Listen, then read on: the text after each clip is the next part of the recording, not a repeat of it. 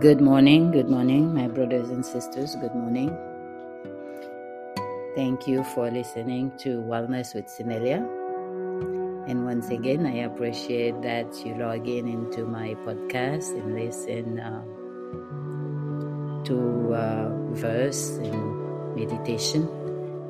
And thank you for inviting me to your home. May the grace of God be with you and with your family and friends and even your enemies. Because as we know, even for our enemies, we have to pray for them so that God can reach out to them and change their heart. We cannot change anything, but all we can spread out is love. And through love, that we can reach what we always want and dream about. This morning, as we approach to Thanksgiving and offering, my spirit urged me to start reading the book of Job. Over the past week, I had some issues. As you know, when you're serving God and you're doing, you find trial and tribulation and persecution. And nothing to be alarmed, because I already know it. All I know is I have to pray more and more.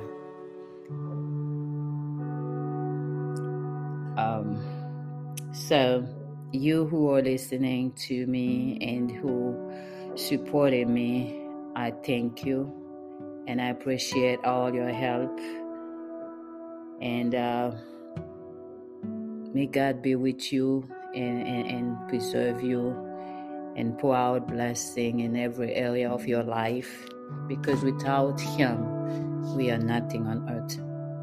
Without the Spirit of God, without know where you stand with Him, you're like a river floating here and there. Only under His wing, under His blood, that we have a life, that we have a purpose, that stand firm. Everything else is built on the sand, and when the storm comes, it will blow it away. So I encourage you to stay firm. Don't let nothing push you away. Claim your place, claim your ground, claim your piece of land that God promised you in your heart. Just like Job, he didn't listen to nothing that the people say when he went through all that he was going through. He didn't listen to them, and he didn't discourage either. He let all of them go. So,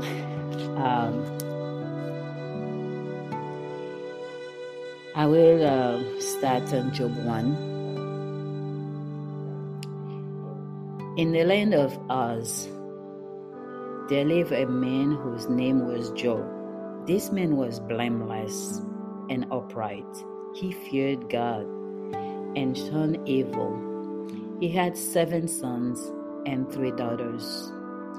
And he owned 7,000 sheep, 3,000 camels, 500 yokes of oxen, and 500 donkeys, and had a large number of servants. He was the greatest man among all the people of the east.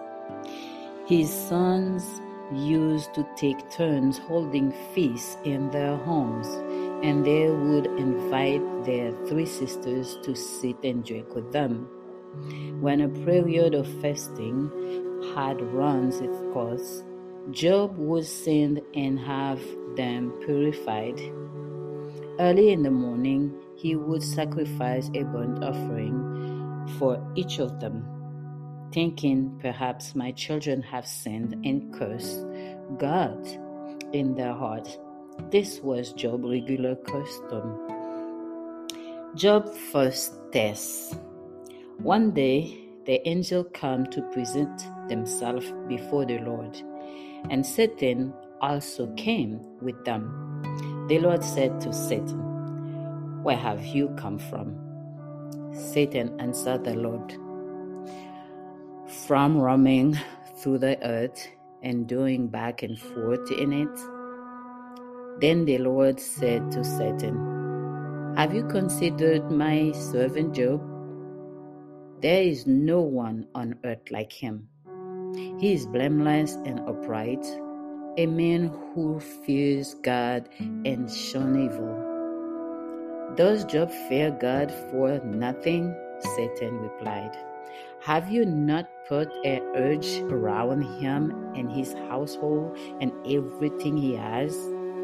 You have blessed the work of his hand, so that his flocks and herds are spread throughout the land. But stretch out your hand and strike everything he has, and he will surely curse you to your face." The Lord said to Satan, "Very well then, everything he has is in your hand, but on the man himself do not lay a finger." Then Satan went out from the presence of the Lord. One day, when Job's sons and daughters were feasting and drinking wine at their oldest brother's house, a messenger came to Job and said, "The oxen were plowing and the donkey were grazing nearby, and the Sabean attacked and carried them off. They put the servant to the sword, and I am the only one who has escaped to tell you." While he was still speaking, another messenger came and said, "The fire of God fell from the sky and burned up the sheep and the servant, and I am the only one who has escaped to tell you." While he was still speaking, another messenger came and said, "The Chaldeans formed 3 raiding parties and swept down on your camel and carried them off. They put the servant to the sword, and I am the only one who has escaped to tell you." While he was still speaking, yet another messenger came and said, "Your sons and daughters were feasting and drinking wine at the oldest brother's house, when suddenly a mighty wind swept in from the desert and struck the 4 corners of the house. It collapsed on them, and they are dead, and I am the only one who has escaped to tell you." At this, Job got up and tore his robe and shaved his head. Then he fell to the ground in worship and said, "Naked I came from my mother's womb, and naked I will depart. The Lord gave, and the Lord has taken away. May the name of the Lord be praised." In all this, Job did not sin by charging God with wrongdoing. God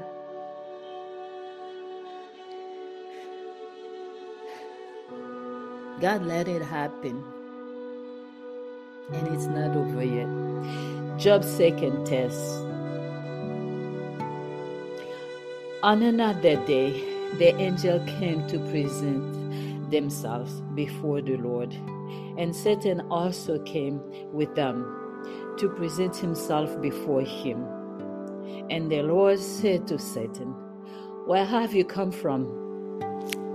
Satan answered,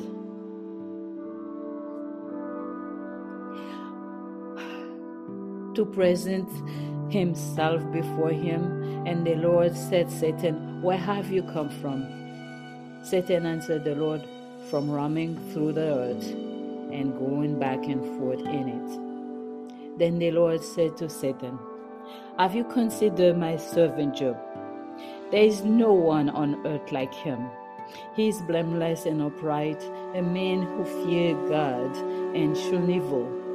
and he still maintained his integrity through you incite me against him to win him without any reason. Skin for skin, Satan replied. A man will give all he has for his own life, but stretch out your hand and strike his flesh and bones, and he will surely curse you to your face. The Lord said to Satan, very well, then. He is in your hand, but you must spare his life. So Satan went out from the presence of the Lord and afflicted Job with pain, sores, and scraped himself with it as he sat among the ashes. His wife said to him, "Are you still holding to your integrity? Curse God and die." He replied, "You are taken like a foolish woman. Shall we accept good from God and not trouble?" In all this, Job did not sin in what he said. When Job's three friends, Eliphaz the Temanite, Bildad the Shuhite, and Zophar the Naamite, heard about all the troubles that had come upon him, they set out from their homes and met together by agreement to go and emphasize with him and comfort him. When they saw him from a distance, they could hardly recognize him. They began to weep aloud, and they tore their robe and sprinkled dust on their head. Then they sat on the ground with him for 7 days and 7 nights. No one said a word to him because they saw how great his suffering was.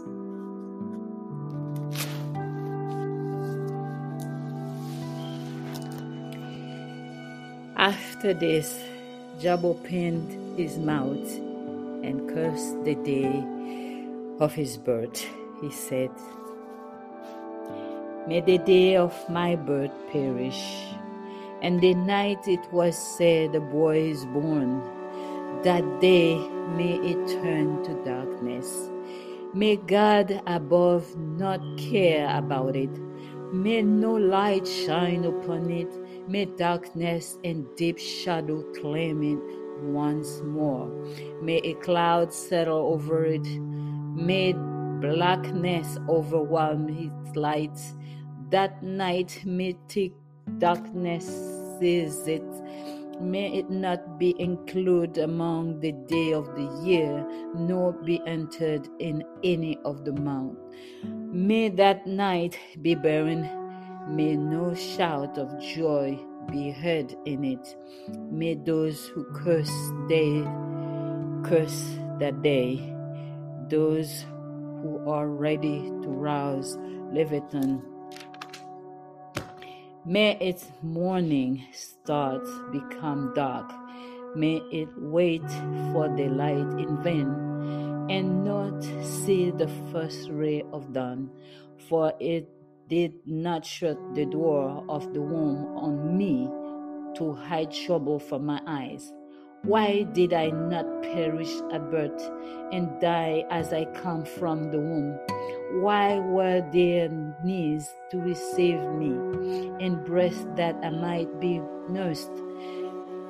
For now I would be lying down in peace.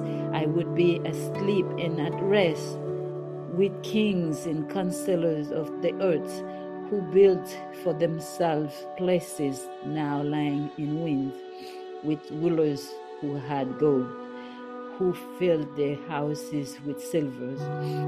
Oh, why was I not hiding in the ground like a stillborn child, like an infant who never saw the light of day? There the wicked cease from turmoil, and there the weary are at rest. Captive also enjoy their ease. They no longer heard the slave drives shout. The small and the great are there, and the slave is free from his master. Why is light given to those in misery, and life to the bitter of soul? To those who long for death that does not come, who search for it more than for hiding treasure, who are filled with gladness and rejoice when they reach the grave. Why is life given to a man whose ways is hidden, whom God has edged in it? For sighing comes to me instead of food. My groans pour out like water. What I feared has come upon me. What I dread has happened to me. I have no peace, no quietness. I have no rest but turmoil. Okay, my brothers and sisters, as we heard the plea of Job, he felt like he got enough. It was enough for him. And even then, he still didn't curse God. He still didn't ask God why. How could you? Where are you? Why you let this happen? He still didn't ask that. But he said he entered to himself and blamed the day that he was born. He cursed that day. But while he went through himself, he was soul searching, right? Listen to what he said as our meditation. Like I always said, when you meditate, you find a verse that speaks to you and you meditate on it. So the passage, the verse that I'm going to meditate on for today is the 25th and 26th. Job said, what I feared most, what I feared has come upon me. Has come upon me. This is what the enemy uses against us.